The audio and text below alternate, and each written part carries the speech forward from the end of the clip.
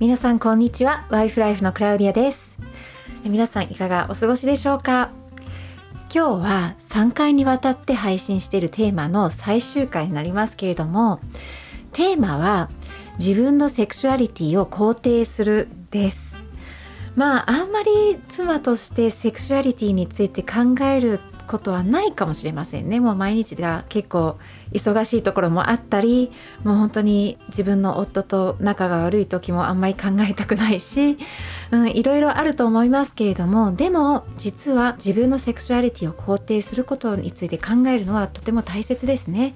どうしてかというと、夫婦関係の中ではやっぱり性的関係が本当に重要になりますので、今日もまた考えたいと思います。そして性的関係に対するいろいろな影響因子があります。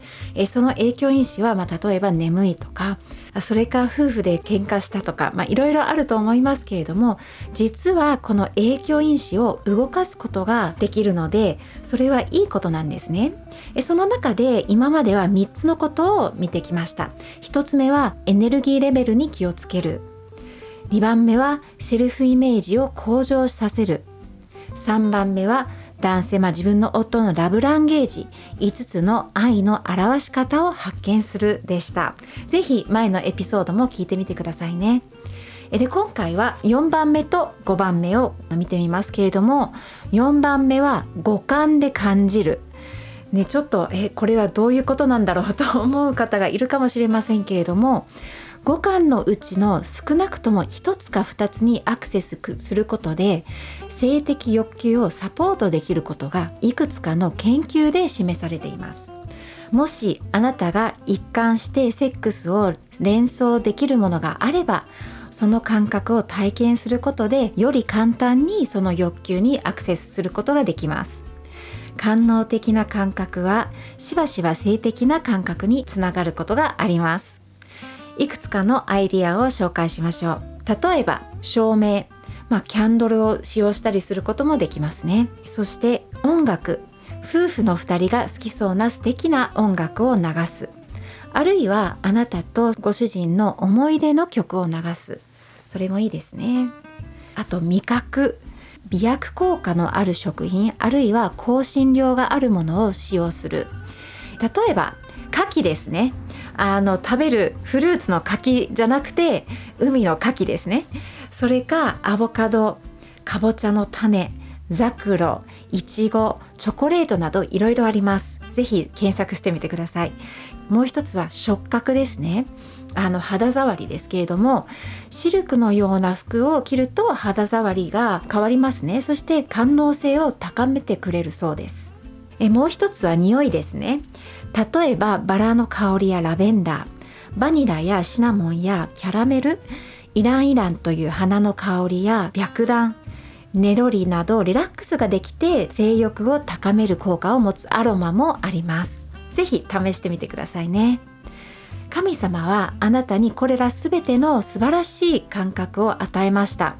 それを使って、周りにあるもの、自分が本当に好むものを使ってあなたを自分の夫に対する性的欲求に導いていくのは間違ったことではありません。ぜひ試してみてください。嫌なことはもちろん試さなくてもいいですね。それは同じく次のポイントでもそうなんですけれども、あなたの性的な記憶を育む。あなたが性的に経験したことは肯定的にも否定的にもあなたのセックスへの興味に影響を与えます。もし今までの人生の中で不定的な記憶があるのなら、ぜひ自分の夫、そして自分の夫婦関係を大切にして助けを求めてくださいね。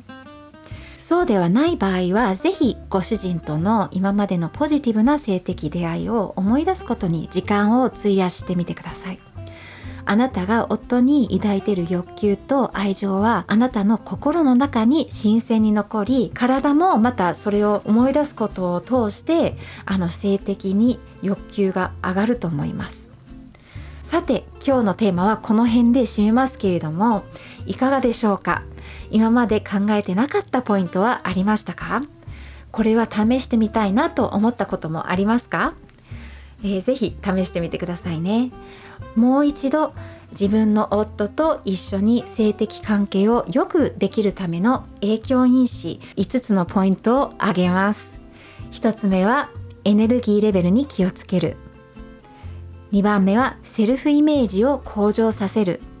3番目は自分の夫のラブランゲージ5つの愛の表し方を発見する。4番目は五感の一つを再統合する。5番目は夫と美しい性の思い出を育むです。ぜひ結婚生活の中で自分の夫とより良い関係を持つことができるといいですね。楽しく試してみてくださいね。今日のご視聴ありがとうございます。またぜひ次回のワイフライフのエピソードを聞いてみてくださいね。ありがとうございました。さようなら。